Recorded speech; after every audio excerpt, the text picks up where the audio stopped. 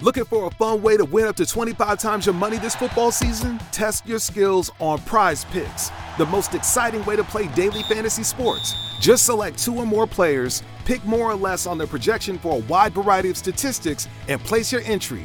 It's as easy as that. If you have the skills, you can turn $10 into $250 with just a few taps.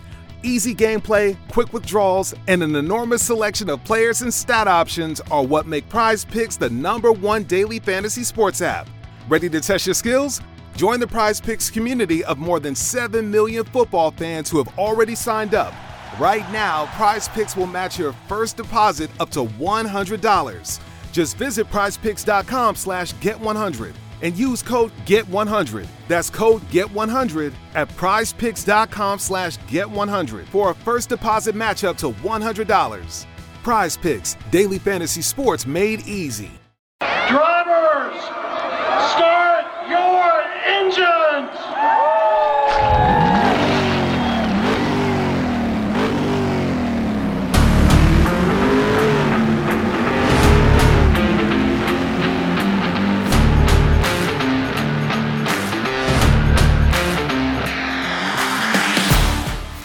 What's going on, FA Nation? Welcome back. This is the Fantasy Alarm NASCAR DFS podcast, streamed through the Better Sports Network. I am Dan Malin, and I am joined by the FSWA 3-time NASCAR Writer of the Year, Matt Sells. Matt, how you doing? We are heading to New England for New Hampshire Motor Speedway this weekend.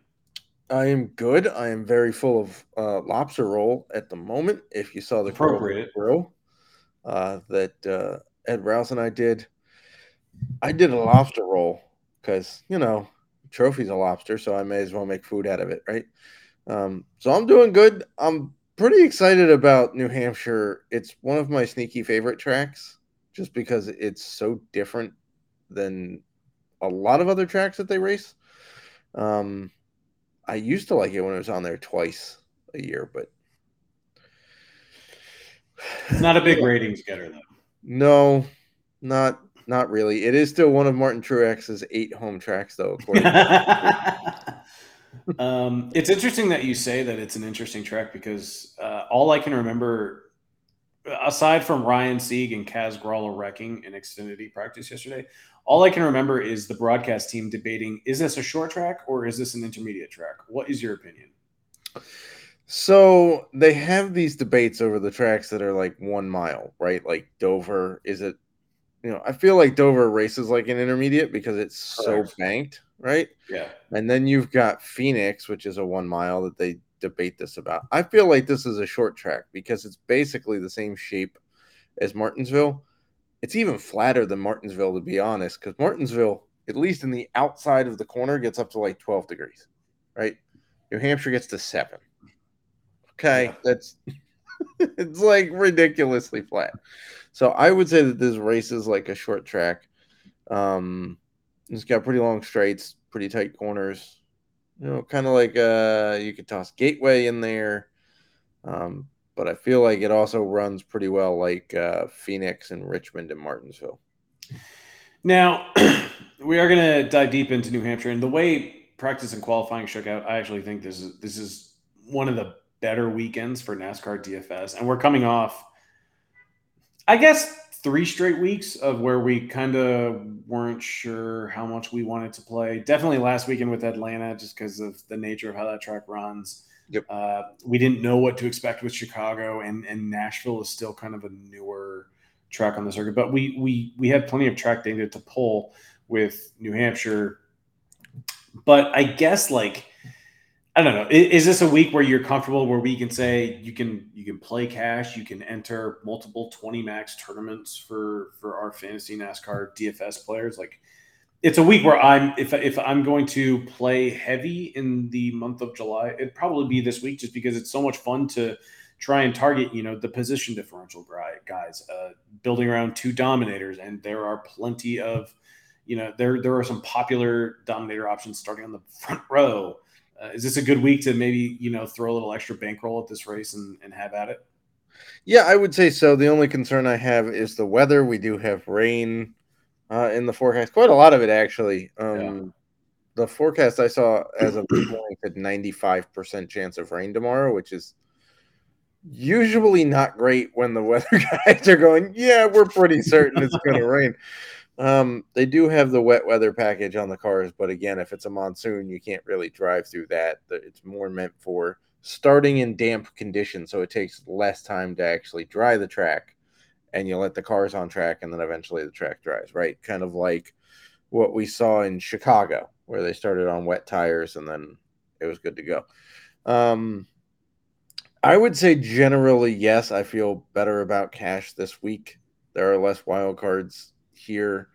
There are also, despite what the Xfinity Series race is trying to do right now, there's usually less cautions at New Hampshire than several other tracks. So I was actually going to ask you about that yeah. because in my just general theory, I've always thought that when they run on flatter tracks, because there's less area to maneuver around, or especially even Martinsville.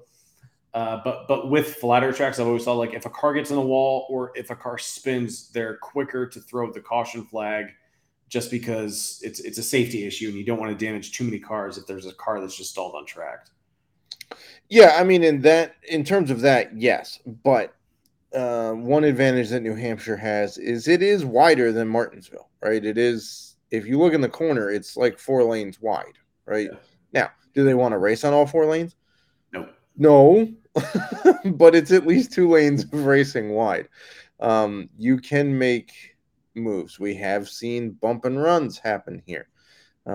We have seen Kyle Busch wreck twice in practice and qualifying already this weekend. So there are chances, but if guys kiss the wall here, it's not as big of an issue as we typically see on a tighter, more confined surface.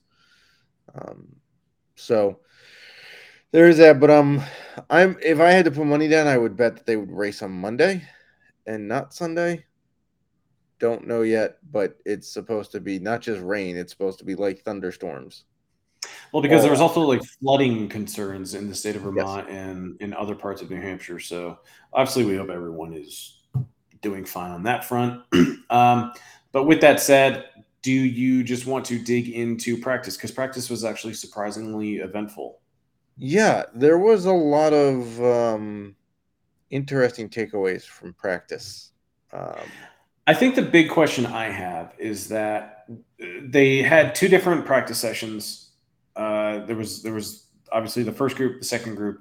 Christopher Bell was fastest in the second group, but compared to the first group, he was 10th fastest with 9 drivers from the first group that were faster than him.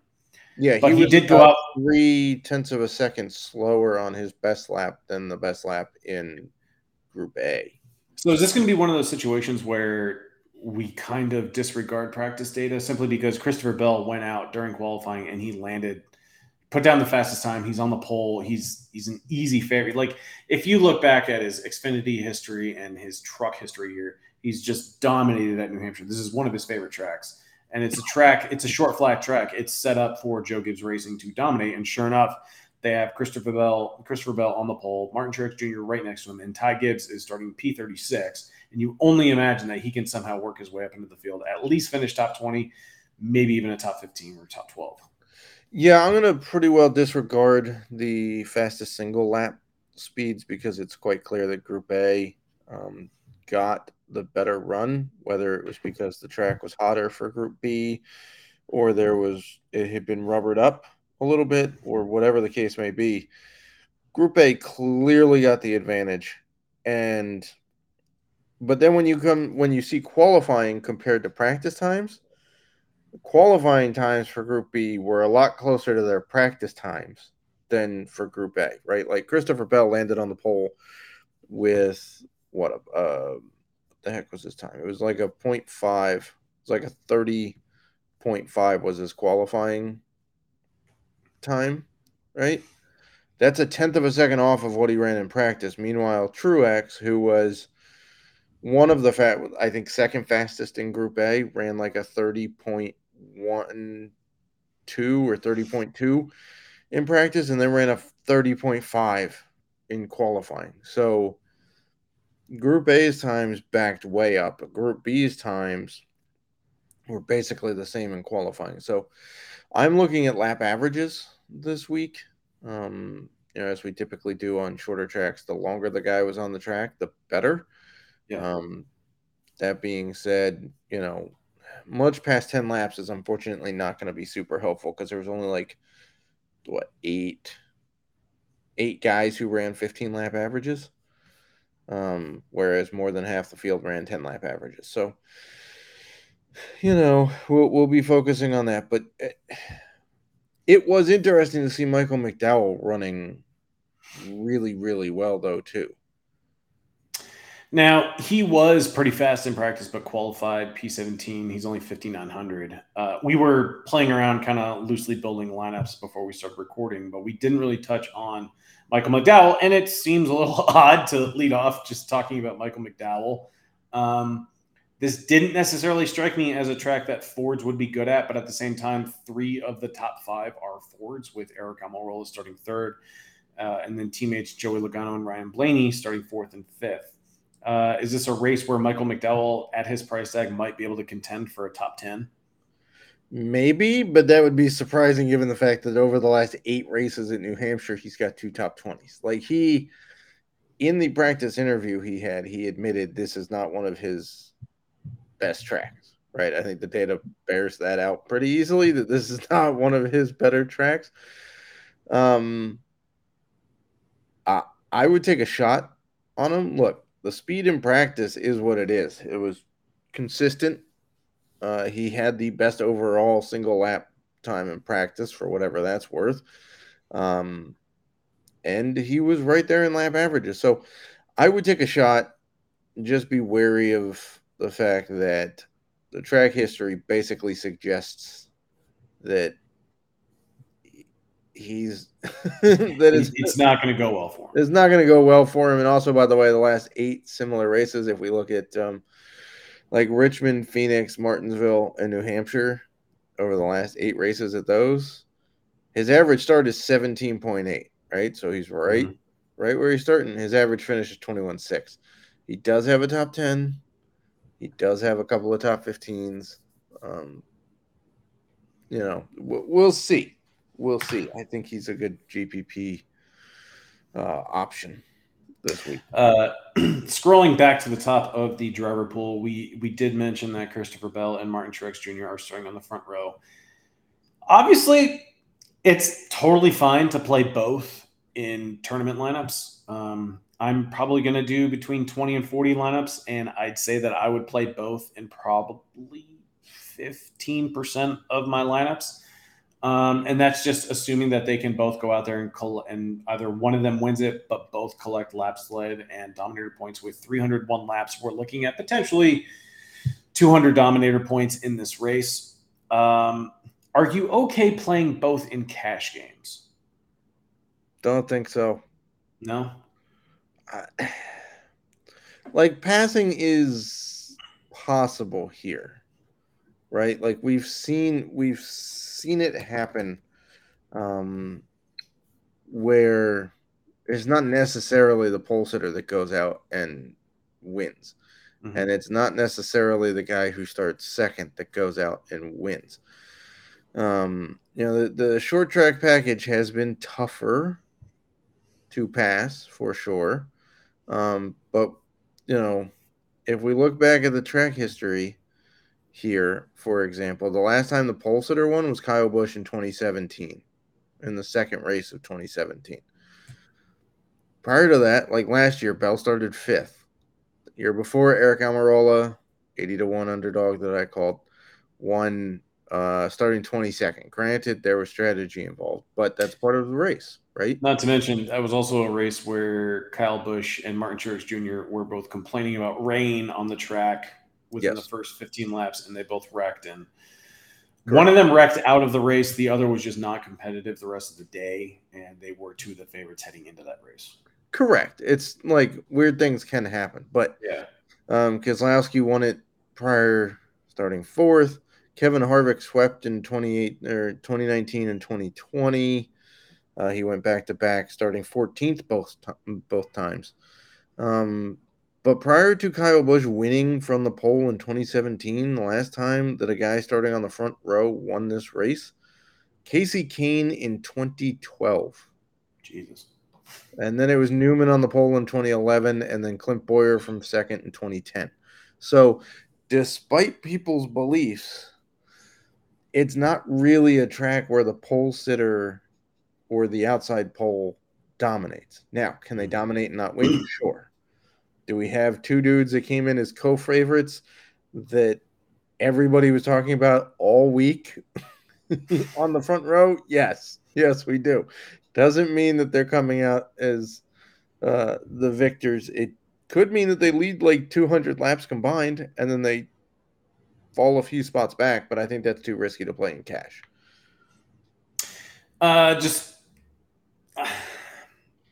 I don't know. I could spend all day just talking about Bell and Truex and just the strategy and building around them, but we only have 30 minutes. So, I mean, you got to get, if you're going to put both of them in there, you got to get a little creative and play at least one guy you're not exactly comfortable with, just with how the starting lineup shakes out along with the system. So let's play with that at least, because like if you do plug them both in on DraftKings, you're looking at $27,800 for the last four drivers. That's $6,950 per driver. Correct. We were talking before the podcast about how you can eat the chalk with Ty Gibbs because he's 7,600, but then that takes you down to 20,200. And so a lot of tournament lineups might end up being 3v3, which is like, a lot of tournament plays might start with like Bell, Truex, Gibbs, and then you're trying to figure out how to get different elsewhere. And I said, like, I'm comfortable playing Allmendinger starting 14th at 6,700 because I don't think a lot of people are going to want to play Allmendinger starting 14th. I think he's a reliable driver with plenty of experience here. And the Kaulig equipment isn't bad, even though those guys don't consistently have good finishes. But who are some of these guys that might have upside that you may not feel comfortable playing? I think Ryan Preece has some upside. The $7,100. A lot of people probably overlook him because it hasn't been the best year at SHR, but he's very good at short tracks. If we look back, track for him. What? It's his home track essentially. Yeah, basically, there's two. I don't know what you call people from Connecticut, so I'm just going to call. There are two drivers from Connecticut. They're technically Connecticuters. Okay. Yeah. Learn something new every day. But yeah, Logano and Preece are the two from Connecticut in the field. Preece started 29th at Gateway, which everybody complained was hard to pass, and he finished 17th. Martinsville, he led 135 laps. He did start on the pole. I think some strategy bit him there, but he did lead 135 laps. Richmond, he moved up 15 spots, right?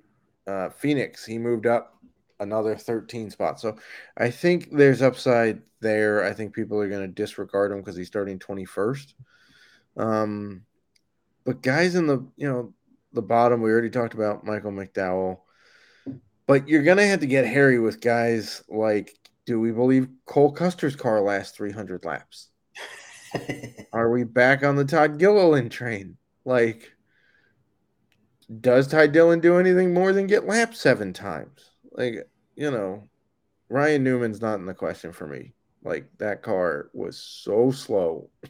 The only reason he's not starting in the back is because he got bailed out by like 3 other people having issues. So, if you go, for example, Bell, Truex, Gibbs, and then you go LaJoy, who, by the way, NBC said is the only driver this year to finish every race and be running at the end of every race. Mm-hmm. It's the only one in the entire field that's pulled this off. Okay, I'll take a shot. Why not? And then you go Preece. You have $7,700 left. Then things get interesting because you could go with a guy like Buescher. Because if we believe in Keselowski, why not believe in Buescher?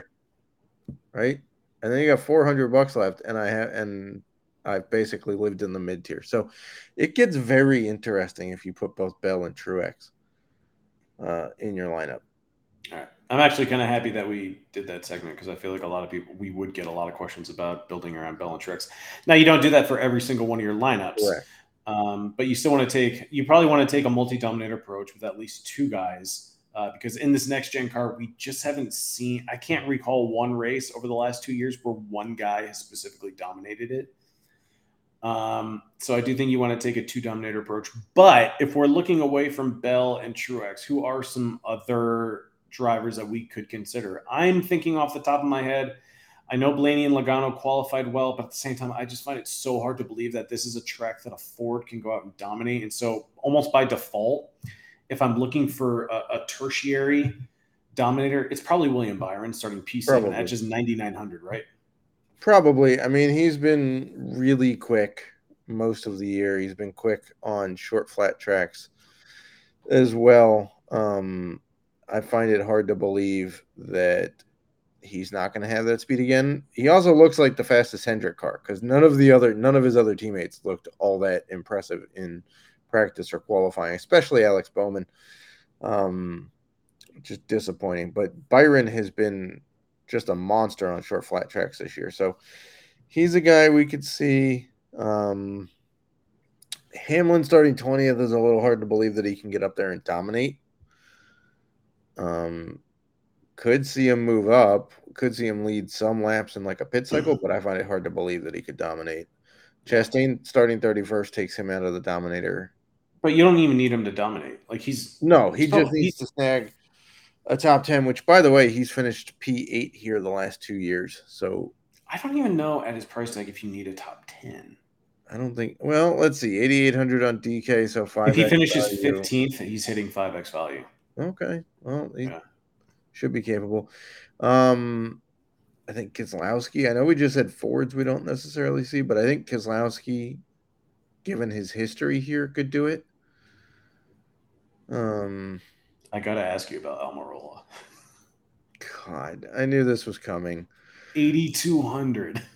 And he's starting P3. It's not happening. That's what we said in 2021 too. And in fairness to the books, he was going off at like 25-1 this time instead of 80-1 this time. Yeah, I doubt it's happening though. Like I could get behind it if he was starting maybe like P8 or P9. I could be like, I'd play him in a couple tournament lineups there. But starting P3, it's almost too likely that he just goes backwards and just loses points for you as the race goes on. It's so hard to rally behind him. Okay, so here's my question: can he pull off a Martinsville? Because he started P3 at Martinsville, finished 6th, had 36 fastest laps. Put up 51 points at $7,200. Can he pull that off? Maybe. But that's a best case scenario. I think the thing is, though, is like at Martinsville, it's a little bit easier to play mid-range guys that start up front because more drivers tend to get lapped that are starting further back. Like there's more pressure on drivers that start further back at a track like Martinsville because you need to stay on the lead lap.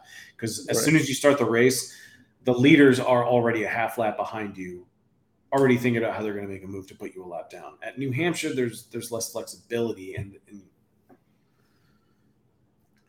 it's just so hard to like him this week. And we know he won this race 2 years ago, but there were certain things that came into play with the weather and. Yeah, I think at the end of the day, I'm just not playing any of them, and that could bite me. I mean, you're not going to play any Fords? Oh, I'm not going to. Oh, sorry. I'm not playing any Almirola. Okay. I'll play Harvick. Okay.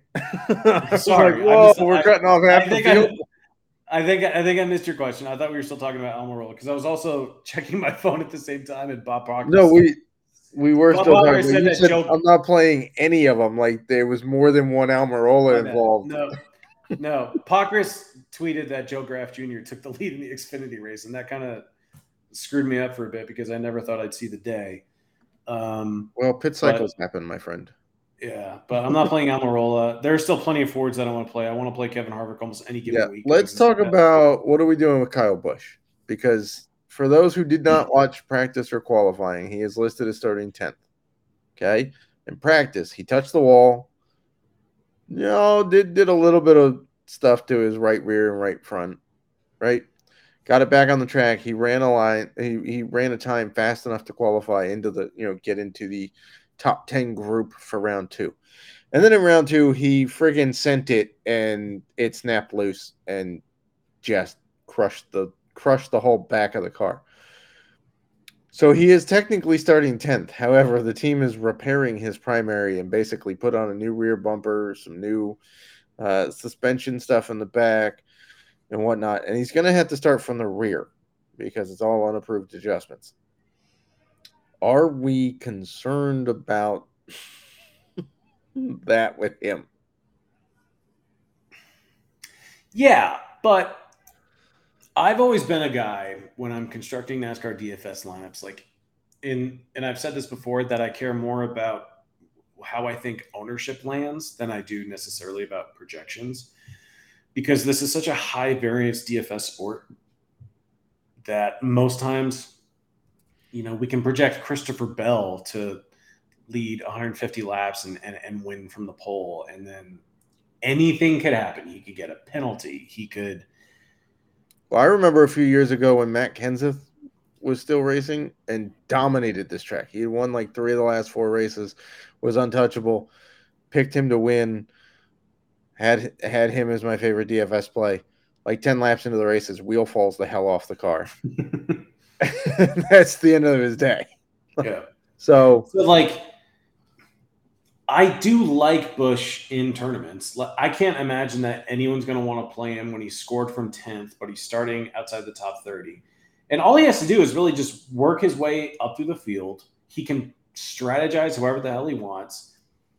And if he finishes top 5 and still collects some fastest laps along the way, I'm not going to necessarily rule out 6x value. Now, is there win equity there? I don't think so, just because Joe Gibbs Racing just does such a good job of dominating at these types of tracks. Yeah. But if you're telling me that Kyle Busch is going to come in with probably 12% ownership, I'd probably want 20% exposure. I'd be okay with that.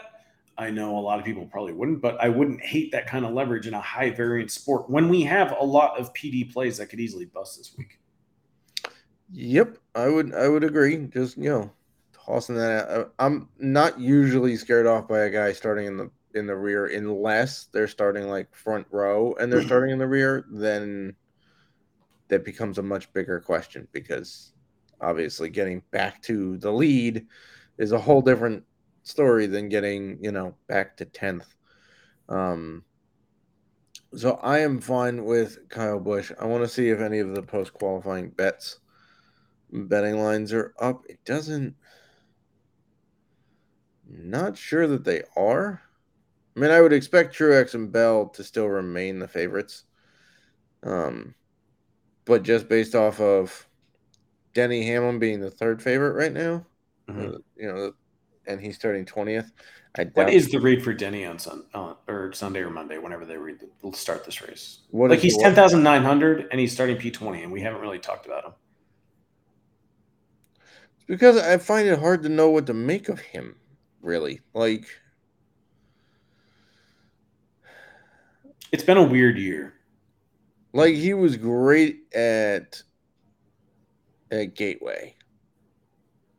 Right? Well, not great, but pretty good. He started 3rd, finished 2nd, 33 fastest laps, right?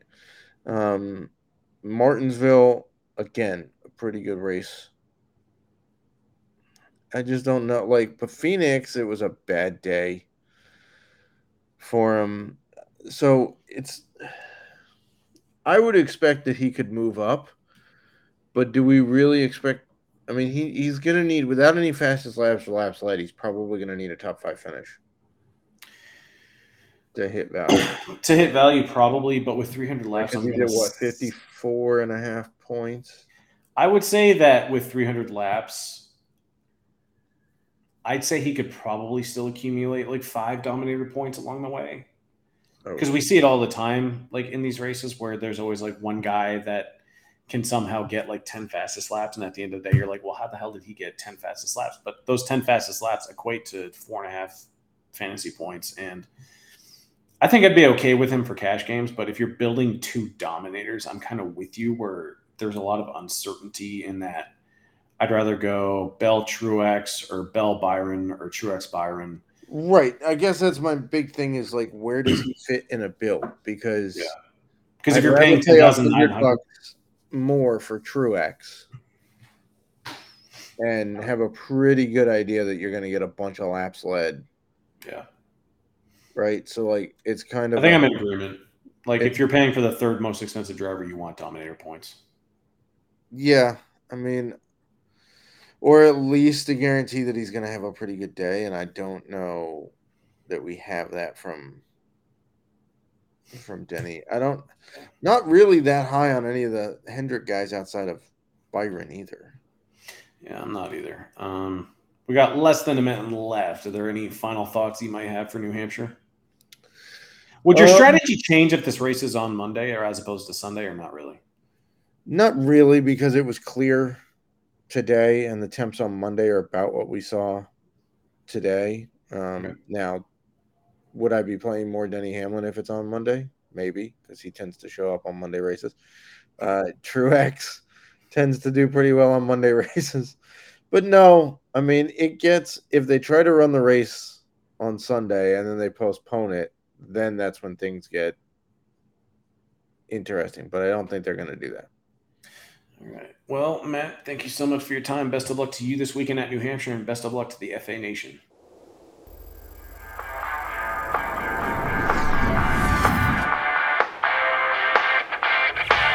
Looking for a fun way to win up to 25 times your money this football season? Test your skills on Prize Picks, the most exciting way to play daily fantasy sports. Just select 2 or more players, pick more or less on their projection for a wide variety of statistics, and place your entry.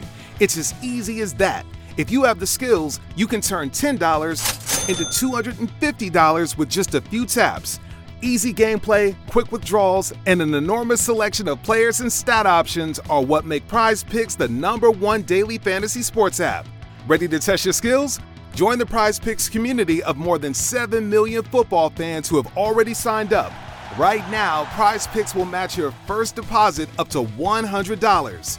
Just visit prizepicks.com/get100 and use code GET100. That's code GET100 at prizepicks.com/get100 for a first deposit match up to $100. Prize Picks, daily fantasy sports made easy.